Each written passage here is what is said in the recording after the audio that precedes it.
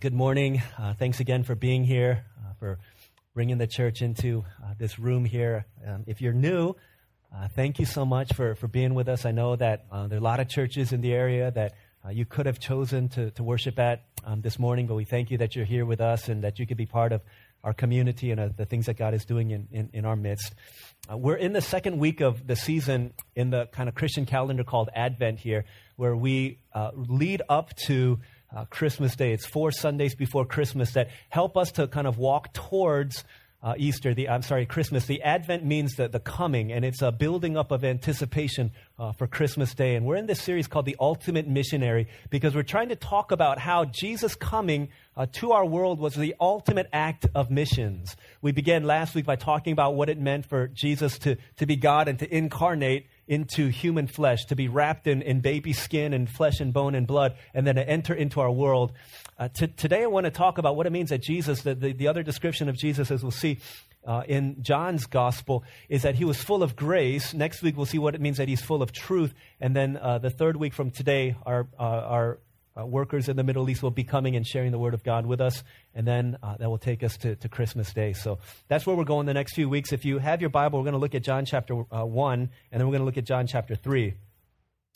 John chapter 1, verse 14, this is kind of the overarching theme of this series.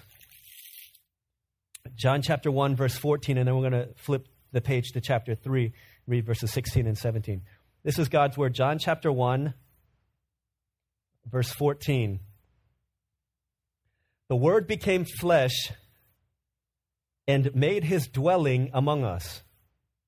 We have seen his glory, the glory of the one and only, who came from the Father, full of grace and truth. And then John chapter 3, verses 16 and 17. For God so loved the world that he gave his one and only Son, that whoever believes in him shall not perish, but have eternal life. For God did not send his Son into the world to condemn the world, but to save the world through him. This is God's Word. We're going to kind of build into this text, but before we do, I want to talk a little bit about Jesus. Well, as we get to this fact that Jesus is the ultimate missionary and the message that he came to bring, I want to kind of ramp up to that by talking about the message that our world gives to us, to compare and to contrast these two messages to see why it was that Jesus absolutely had to be full of grace, as it says in John 1:14, and what that means for us. Okay? So 3 thoughts that I want to lead us through. And the first one is this: our world is starving for grace. Our world is starving for grace. In John chapter 3, Jesus is talking with a man, a teacher of the law, one of the great teachers of Israel. His name is Nicodemus. Chapter 3, verse 1 tells us all about him. He's a member of the Jewish ruling council. He's a baller in Jewish culture. Okay, he's one of the leaders of their people. Jesus himself calls him, "You are Israel's teacher," in chapter 3, verse 10.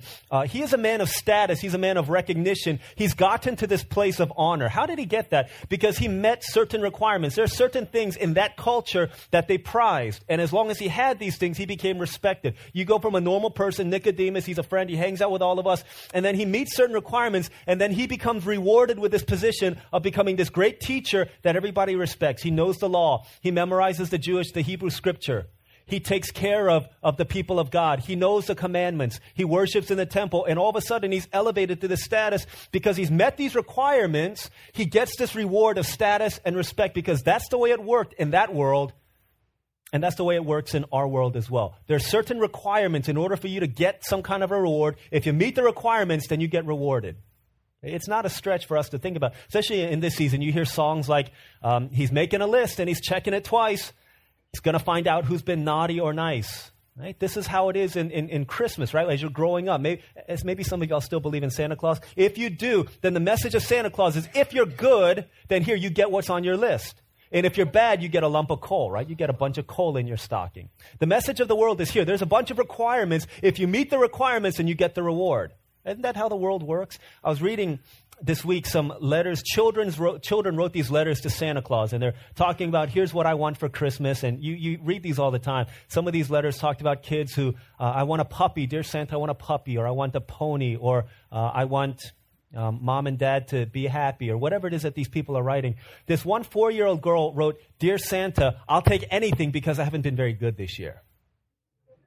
And I'll take anything because I haven't been very good this year. Isn't that how our world, even at the most charitable time of year, isn't that the message that they send? That in order for you to get something, you have to be something. In order for you to get rewarded, you have to meet these requirements. And it's not just in the world of Santa Claus or Christmas. It happens in all of life. You want to get into a good college. You want to get rewarded with that degree from, whatever university you want to go to. Whatever college you want to go to. You want to get into that magnet program in high school, then you've got to meet these requirements. And if you don't meet it, then you don't get the reward. It's like this in relationships also. You want a boyfriend who's a 10, then they say you have to be a 10.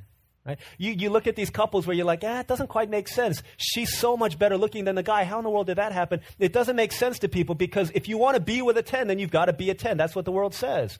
If you want to marry a prince, then you've got to be a princess. Or you want to win the princess, then you've got to be a prince. You can't be a pauper and get the princess. Right? You want to marry someone tall, dark, and handsome, you have to be equally that as a woman. Right? There's a requirement, and if you meet the requirement, then you get the reward. That's how it is in all of life. It happens in sports also. How many of you guys have understood what it means to be the last person picked? Because you didn't meet the requirements of being tall enough or strong enough or fast enough or good enough. That's how our world works.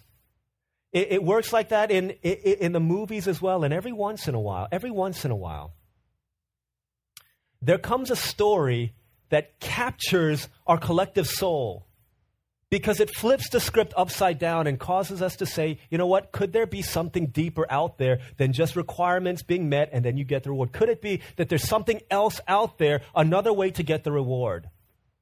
And so you've got this socially awkward, pale, clumsy girl, call her Bella. And she's just completely weird, and everyone is like, she's just real plain Jane, and she is just completely awestruck by this vampire. He's sparklingly beautiful. Isn't that how they described it? They're like sparklingly beautiful, and this otherworldly kind of creature. And now all of a sudden you've got this normal kind of woman, nothing really special about her, and she's been just captivated by this vampire, but the vampire is completely stricken with her as well. And then all of a sudden, I think it's in the first or second book, I don't know where it is, but then there's this werewolf, right? This werewolf creature, oh my gosh, he's a hunk. And when he takes off his shirt, everyone who's watching it faints, right? You've got this other guy, now you've got these two superhuman men who are fighting for this normal person. And you wonder, is it really true? And why? You wonder, why is it that 40-year-old women the world over line up at midnight in order to watch this show and they scream like teenage schoolgirls with giddish delight? Oh my goodness. And you ask them, what's this movie about? It's about a vampire and a werewolf. And they fight for teams, Team Edward, Team Jacob, Team Wake Up to Reality, because that's not happening. But why is it that they're so enamored by it? Because there's something in them that says, could it be true that this average, normal person can be fought over by these amazing creatures? We say, could it really be true? It's the ultimate underdog story, and that's why the theme of underdogs overcoming is always a theme of some of the best movies. That's why we cheer for Seabiscuit, isn't it? It's why we cheer for The Average Joes, and we cheer for Rocky and Rudy and 300, right? Because 300 against this entire armies of Persia, we cheer for them because there's something about it that says, could it be true that the underdog, without meeting the requirements, you can actually get a reward? See, our world is starving for that kind of grace that I want to have, even though I know I don't deserve it. And so stories come along like the one you've heard. You've heard the story, I'm sure. You may not remember it, but 2006 it was in New York City. I'm sorry, in one of the suburbs of New York or New York State. The high school is called Grace Athena. There's a guy named Jason McElwain. Again, you may not know the name, but you've seen the video, I'm sure. But it's a story of this guy who loved basketball with all of his heart, was passionate about it. And for 4 years, he was part of the basketball team at Grace Athena, but never played because, you see, he was autistic. So he could never play on the team, but he loved the game so much that he was willing to be the student manager. Every game, he would sit on the end of the bench and he would wear a shirt and a tie. He would give water to the players. Whenever they would shoot, he would catch the balls and he would pass it back to them, do whatever he could to get around the game of basketball. For 4 years, he did that faithfully. So the last home game of the year, his coach said, in order to honor Jason, we'll strip off the shirt and tie and we'll give him a jersey, his own jersey. Right? He's probably not going to get in the game, but at least that he could feel like he's part of the team. And so they sat him on the end of the bench. With 4 minutes left in the game, Grace Athena is winning big time. And so the coach calls him into the game and says, Jason, get in the game. And he is completely shocked. And so he runs in the game. He's excited. And the whole school knows about Jason. Right? There's a video. You see the video on YouTube. Gets the ball. First shot he takes, he shoots a three-pointer. It's an air ball. And everyone's like, oh my gosh, this is not looking very good. Second time he gets the ball, he dribbles for a layup and he misses a layup. And you're like, oh my gosh, this is going to be embarrassing. Third time he gets the ball, he shoots a three-pointer, swishes it. And the crowd goes ballistic. Everyone is like, oh my goodness, and they're yelling and they're screaming and they're jumping up and down. Second time, next time down, he catches the ball, shoots another three-pointer, swishes it, and the people are just, it's crazy. It is utterly unbelievable. People are jumping up and down. Third time down, he shoots another three-pointer, swishes it. 4, 5, 6 three-pointers in a row, and the place goes crazy. And when the final buzzer sounds, the stand's empty, and everyone just runs out. People are crying, people are yelling, people are cheering, and they hoist Jason up on his shoulders, and he's cheering and he's screaming.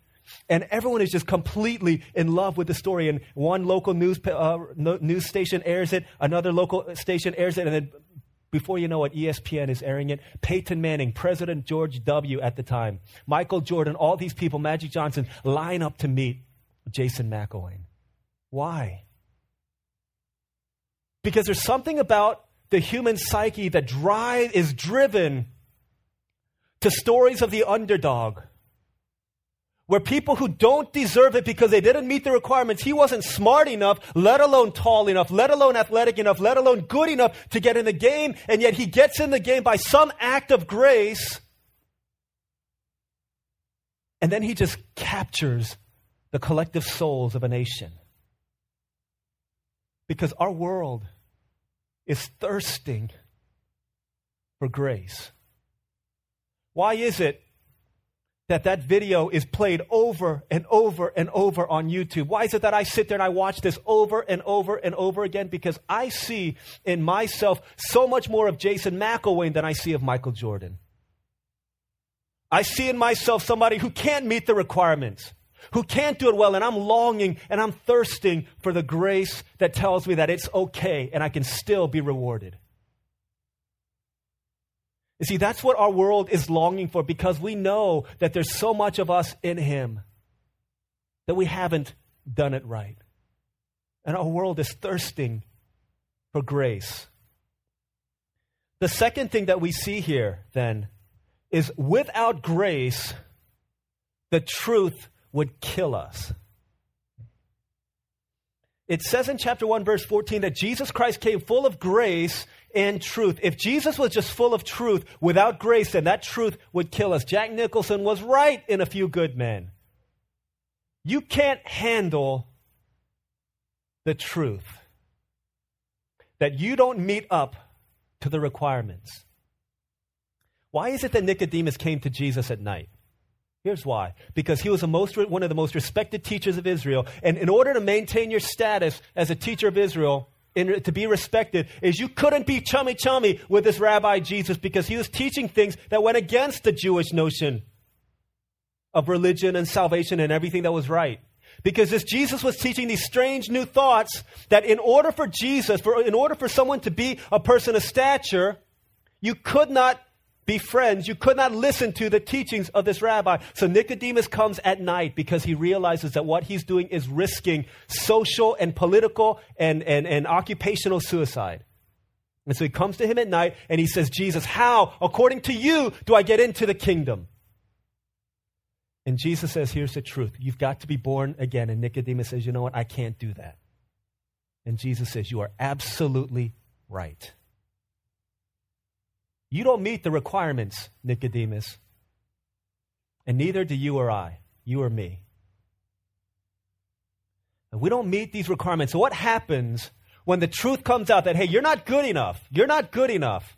Okay, you're not good enough to get in the kingdom of heaven. You're not good enough to get into this college. You're not good enough to get with this girl. You're not good enough to make the sports team. What happens when we don't meet the requirements? What happens to that truth? Here's what happens. There's a gap between the requirement, which leads to the reward, and the reality. This is where I am, and this is the requirement. I don't meet it. What happens with this gap here? We do one of two things. Either we'll see this gap and we'll begin to kill ourselves and to believe what other people tell us. You're not good enough. You'll never, ever be able to get with this person. You'll never be able to make it on this team. You'll never get in this college. You're not good enough, and we can beat ourselves up. That's one way we respond to it. Another way we can respond to it is to say, you know what? I'm going to make sure that I'm good enough to get to this place. I'm going to make sure that I meet the requirement because God, gosh darn it, I want that reward. I want that reward. And so we do everything we can in order to get to that place. And here's what happens is truth without grace will kill us. And so you have these parents who say to their kids, you have to get into Harvard, you have to get into Yale, you have to get into Stanford. And the kid says, I'm not good enough, and the parent drives them into the ground and practically kills their kid in order for them to meet the requirement. You've got this guy who realizes that he's not good enough to make it on this athletic team. And so he works and he works and he works and he works and he kills himself to try and meet the requirement so that he can get the reward. You've got this girl who's not good enough for this guy, and so what does she do? She looks at the kinds of people that he's dated in the past. They're 10 pounds thinner than me, lighter than me. They look like this. They've got this kind of body figure. They've got this kind of face. They've got this kind of lips, and they do whatever they can to get to that place, and they literally kill themselves in order to meet this requirement because truth without grace will kill us. The fact that we cannot meet the requirements, it's going to kill us unless we realize that the only thing that can buffer this gap between the requirement and the reality is grace. For us to come and to say, you know what, I cannot do it, but would you please grant it to me anyways? There's a story it's been kind of circulated on NPR since 2008. It's a story of a guy named Julio Diaz, who works in New York City. Every day after work, he would take the subway home, get off a stop early at the Bronx, and he would stop in at his favorite diner, and he would eat. And then he would take the walk home. Always wanted to stop at that diner. One day he got off the subway and was walking up the stairs, and this teenage boy confronted him with a knife. And he said, "Give me your money." So Julio said, okay, you want my money here. And he took out his wallet and gave it to him. The teenager was walking away. Julio said, wait. If you're going to be going out on the streets of New York all night, robbing people, mugging people, then here, you should at least take my jacket because it's cold outside. And he gave him his jacket, and the kid was completely stunned. I'm mugging you, and you're giving me your... Why would he do it? He just kind of stared at him dumbfounded.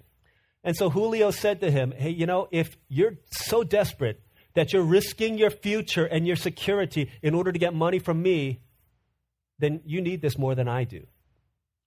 I was just going to go eat at this diner, just have my dinner, and then go home. And if you want, you could join me, and I'll buy you dinner. So the kid's like, okay, I'll go with you. And so they go together to this diner. As they're eating, this guy says to him, hey, why are you so nice to all these people? Like, you act like you know all these people that like they're your cousins or something. Like, I just want to be nice to them. I just want to be kind to them because I know that kindness will always be rewarded. And so they eat their meal, and at the end, Julio says to the kid, he's like, hey, I wanted to buy you dinner tonight, but since you've got my wallet, I'm not able to do it. He says, would you give me my wallet back? And so the kid says, oh, yeah, sure. He gives him his wallet. And so Julio pays for the meal, and this kid is just completely dumbfounded by grace. Right? That grace ended up changing his life.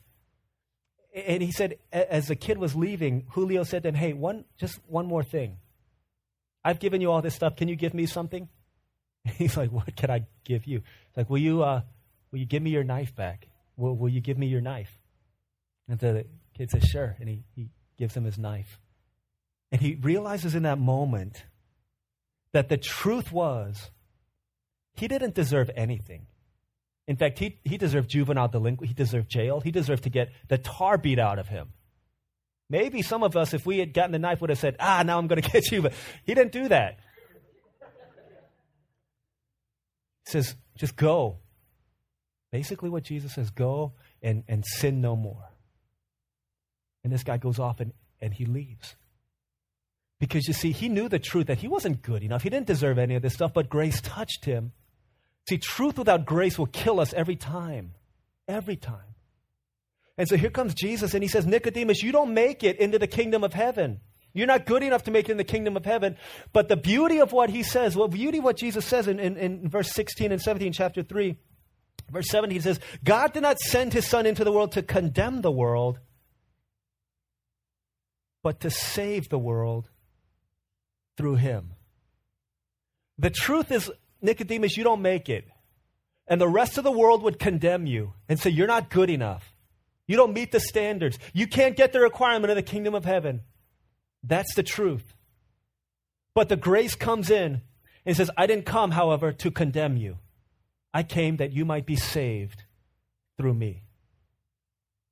So the last thing that we see here, that we have to understand, Jesus Christ, the ultimate missionary, is Jesus comes overflowing with grace. Okay, get this, overflowing with grace. What does that mean? Here's what John 3:16. For God so loved the world that he gave his one and only Son, that whoever believes in him shall not perish, but have eternal life. When it talks in John chapter 1, verse 14, it says Jesus comes full of grace. It literally is saying he's overflowing with grace. You eat sometimes at Thanksgiving, you're like, oh my gosh, I'm so full, I feel like I'm going to throw up. When you're so full, that stuff begins to come out of you. It overflows out of you. Jesus Christ, full of grace, is overflowing with grace in such a way that Jesus doesn't say, for God so loved the world that he gave his one and only Son, that there's grace enough for the first 10 people who come and say, Jesus, can I come in? He doesn't say that. I'm thankful because if it was for the first 2,000 people, first 1 million people, we come pretty far on the edge of history towards the end, that most of the people who've ever lived have lived long before us. I'm grateful that Jesus doesn't say that it's only available for the first 200 people that come because that's all the grace I've got. Instead, it says he comes overflowing with grace in such a way that God so loved the world that he gave his one and only Son, that whoever believes in him. Okay, understand the depth of what that means. That whether, and he's talking about your uncle that you never thought could possibly receive grace. He's talking about your grandfather. He's talking about your brother. He's talking about your sister who's living a promiscuous lifestyle. He's talking about your friend. Whoever believes in him, grace, his doors are open so much wider than anything that the world could ever know. He says God loves the world in this way, that whoever believes in him will not perish, but have life that is eternal. See, the beautiful thing is that Jesus overflows in grace in such a way that where we hear stories, you hear stories like Jason McElwain and stories of grace and stories where the underdog wins and the undeserving completely doesn't deserve it, but they get it. And afterwards the news reporters say, you know what? You don't see that too often. And then they chuckle and then they move on to the weather. Or, don't you wish we heard stories like that more often? And then they chuckle, and then they move on to a commercial break. See, stories of grace in our world are rare, but stories of grace in the Gospels are common. You see, there's a theme and a predictability as you read through the accounts of Jesus. Here's the theme. The more busted a person is, the more they are attracted to the person of Jesus Christ. The more broken a person is, the more Jesus gravitates towards them. It is a Samaritan woman who had 5 husbands that Jesus Christ has his longest conversation with. It was a woman who was bleeding for over 10 years. And everyone else says you're an outcast that Jesus comes and he has this moment with. It's a leper that no one would get within hundreds of yards of, and they would scream unclean that Jesus comes, and he says, welcome, and he touches them, and he holds them, and he risks social disgrace. The more seedy a character was, a woman caught in adultery, everyone is ready to stone her, and Jesus says, I don't condemn you. And for the first time, she looks into the eyes of a man who looks at her like no other man ever would, and doesn't look at her either as an object of lust or an object of disgrace, but looks at her with eyes of compassion and eyes of grace and captivates her and cripples her heart with grace that is so amazing that he says, go and sin no more. There's a certain thing about these people that realizes that Jesus is full of grace and that they're drawn to him. People that the rest of the world considered to be outcasts, they had a gravitational, a magnetic pull towards this person of Jesus because they knew that he was different. Because they knew that they didn't meet the requirements and that truth would kill them, but something about them understood that there's such a thing called grace that bridges a gap between the requirements and the reality of where they are, and that alone could do it. This week I was spending some time with Manny. I apologize that I always talk about her, but it's just kind of always in my mind. So we're hanging out and we're in our room, and she's playing with the books on Olivia's nightstand, and she's got Allah's Bible, and she opens it up, and she's like, Mommy's Bible, and she's like flipping through it, and I'm watching her make sure she doesn't rip any pages out because she loves doing that. And she finds this other book. We were gifted with a Hunger Games trilogy, and so she pulls down, and she's almost like crushes her because it's so heavy, and she puts it on the ground, and I'm kind of doing my own thing. And after a moment, she's like jib-jabbering away and talking, and then after a little while, there's silence, and I look over at what she's doing, and she's got a book that we were gonna send to Olivia's brother, and she's got a pen, and she's like writing all over this book. And I said, uh-oh, Manny. And she like stops and she looks up. I was like, Manny, did you do that? She's holding the pen and no one else is going to write like that, like all scribbly. I was like, Manny, did you do that? And she's like, Manny did it. I was like, Manny, you have to say I'm sorry. And she refused. She said, no. I said, Manny, did you do this? And she said, Manny did it. I said, you have to say I'm sorry. And she said, no, she wouldn't say sorry. And so typically in the moment I would deal with it right there, but I had to do something. So I walked out of the room and she followed me to my computer, to our dining table. And I said, Manny, say I'm sorry. And she said, no. And so after a while I'm doing some other stuff, and she wants to sit up on the table. And so I sit her up so that she can see what's on the table. And she looks, and there's a bag of Doritos, buffalo, cheese, fire, whatever, that she loves to eat these Doritos. And she says, Daddy, I want a chip. And I looked at her, and I'm like, are you serious? You wrote in this book something that cannot be undone, and you won't say sorry, and you have the audacity to ask me for a chip. See, so in this moment, listen, I'm not talking how I'm like Jesus, because I'm not, because Jesus would have responded differently. I'm talking about how just look at Manny. How can you ask Daddy for a chip when you did all this bad stuff? I said, Manny, if you want a chip, you have to say I'm sorry. And she said no. And so she's just kind of like staring. And so I go off and I'm typing on my computer, sending out an email, and she's just staring at me. And after about a minute, she says, Appa, she says, Daddy. And I looked at her and she says, I'm sorry. And so I know she's not really sorry. She just wants to eat a chip, but So I gave her a chip, and I tried to give her the spiciest one so that she would learn her. I'm just kidding. So I gave her a chip, and she's eating it, and she's so happy. And I think about this, and I wonder, what does Manny have in common with a Samaritan woman at a well who's had 4 husbands? The 5th one she's living with now is not her husband. What does she have in common with that woman? What does she have in common with a leper? What does she have in common with a blind beggar? What does she have in common with these people, the blind, poor, lame, crippled, that Jesus opens the door of the kingdom and says, bring them in for a banquet? What does she have in common with them? The one thing that she has in common with them is that every single one of them realizes that they don't deserve what they're getting.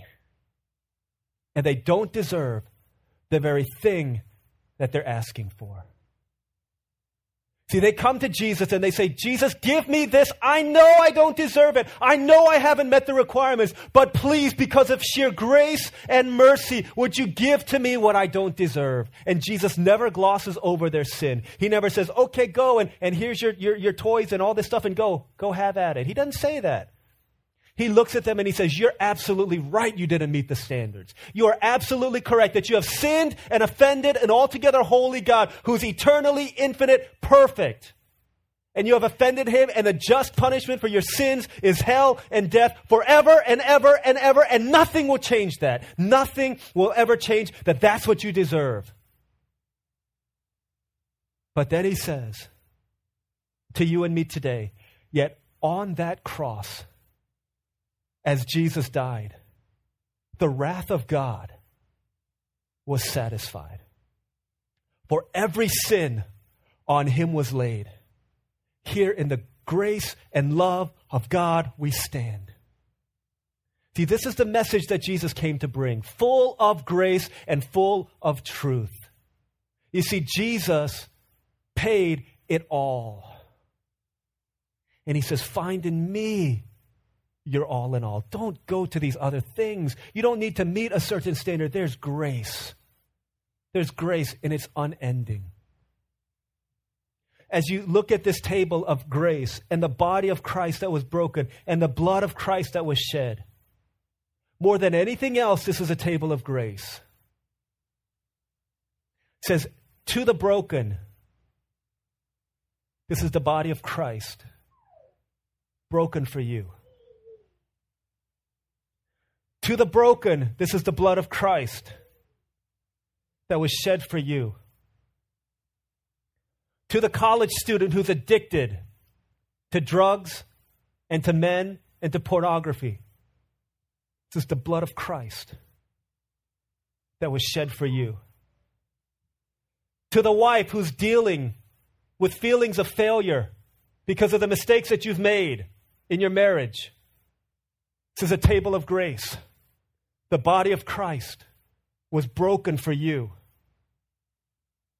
To the high school student who feels like you can't measure up to the standards of God, feel like you're never good enough to come to church and be like these other people, it's the blood of Christ that was shed for you. To the sister who feels like you've been living in silent depression year after year after year, does anyone notice me? This table is for you. To the young person who feels like your parents' marriage is falling apart and there's no hope, and you don't know how you can trust, don't know how you can believe. This is a table of grace. And the body and blood was broken and shed for you. Person who feels like I'll never be able to make it. I'll never be able to make it. I'll never be able to forgive myself. Jesus says, you don't have to do that first because I've already forgiven you. A table of unending grace. See, Jesus Christ is the ultimate missionary because he came and not only preached the message of grace, but he began a revolution of grace because he lived and he died because of grace. And everything that you and I failed to do, he took upon himself, and everything that you and I failed to do, he succeeded in doing for you and for me.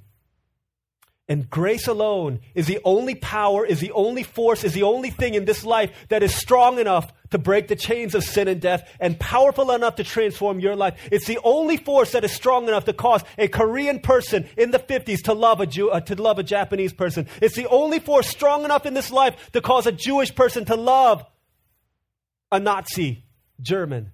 It's the only force strong enough to cause you to forgive those who've hurt you. And the only thing strong enough to cause Almighty God to love and to forgive you. It's the grace of God. And it's for the broken. It's for sinners. It's for you. And it's for me. Let's pray together.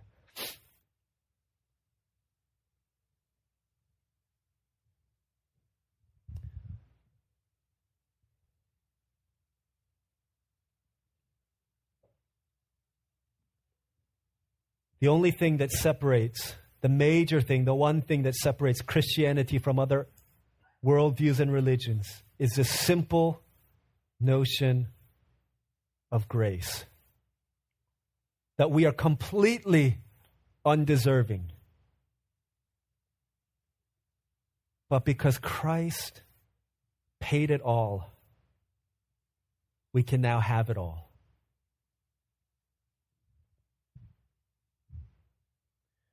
As we take a moment to bow our heads in prayer, if there's any of us in here feel like I've been trying all my life to reach a certain standard, to make a certain goal, to be right with God, but I can't. And today the Lord Jesus Christ is calling out to you, and you don't get to heaven because you meet the requirements. You get to heaven because you declare that you utterly and absolutely cannot do it. And you ask me, Jesus Christ, to be your Savior and to be your Master. As we bow our heads in prayer this morning, wonder if there's anyone like this here today. Just feels like, you know what? I don't meet the requirements, but I want Jesus in my life. I need his grace in me. Maybe you've been coming to church all of your life, or you think that because you do the right things, you've always thought that meant you could go to heaven. The reality is that we are woefully inadequate. Only Jesus can save. Maybe there's some in here who feel like I need to give my life to Christ. I need to give my life to Jesus. I don't want to I'm not going to embarrass you. I'm not going to ask you to stand up or jump up and down or anything like that. But if that's you, as the rest of us are praying or meditating, reflecting with our eyes closed, if that's you, just want to ask that you would raise your hand, and I want to recognize you so I can pray for you. If anyone like that just feels like, you know what, I need God's grace in my life. I can't do it apart from him. I can't get to heaven apart from him. I can't be a part of the kingdom apart from grace. That's you. There's no pressure. Okay, thank you. Okay. If there's anyone else, there's about three folks here so far. If there's anyone else just feels like, you know what, that's me. That's my life. Okay, thanks. See ya.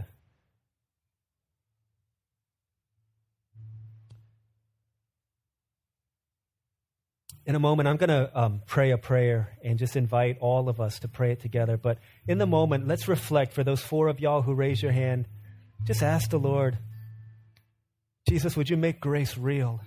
Capture my heart, win my heart. And for others, maybe you feel like you've been walking with the Lord Jesus for some time. Just want to invite you to pray. Pray for those who don't know the message of grace, but also pray for yourself. So many people are not lost because they're bad. They're lost because they're good, and they think that they're good enough. And maybe that's some of us in here also. Like, I don't need Jesus because I've done it all myself. Wherever we are, let's take a moment to come before the Lord in prayer.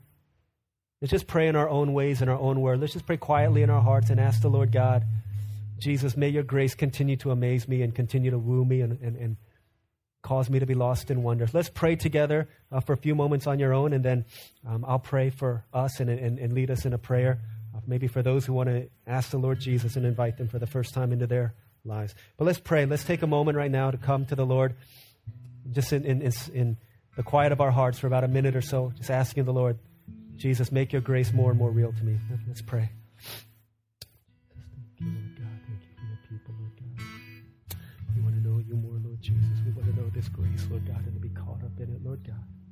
May we never lose the wonder, Lord God, of that grace. May we never lose the wonder of that gospel, Lord Jesus. Thank you, Lord God, that where we couldn't, Lord Jesus, you did. And what we couldn't do, Lord God, you forever did right and well for us, Lord God. Lord God, we need you, Lord God. Thank you, Lord Jesus, for your grace and your mercy, Lord God, which is unending, Lord God. Grace and mercy, Lord God, which is forever, Lord God, and which is overwhelming, Lord God. Thank you, Jesus.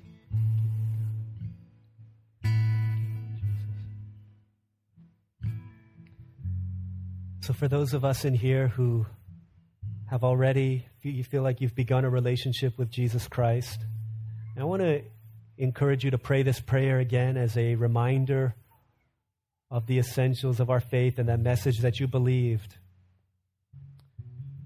And for those maybe who for the first time want to give your life to Jesus Christ, it's a simple invitation. I just ask that you would repeat this prayer after me in the quiet of your hearts as you pray to our Lord Jesus.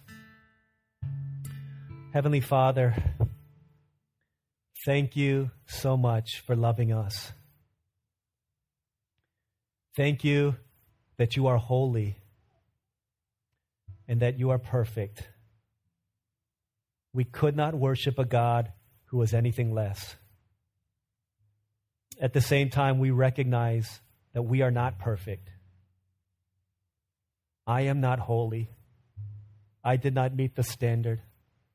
I didn't meet the requirement. I failed.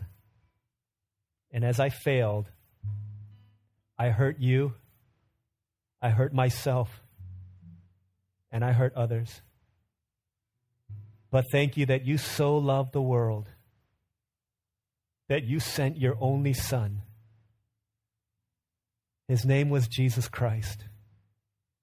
He met the requirements, and he died on the cross to take my sin. I believe that. So Jesus, come into my heart. Be my Savior.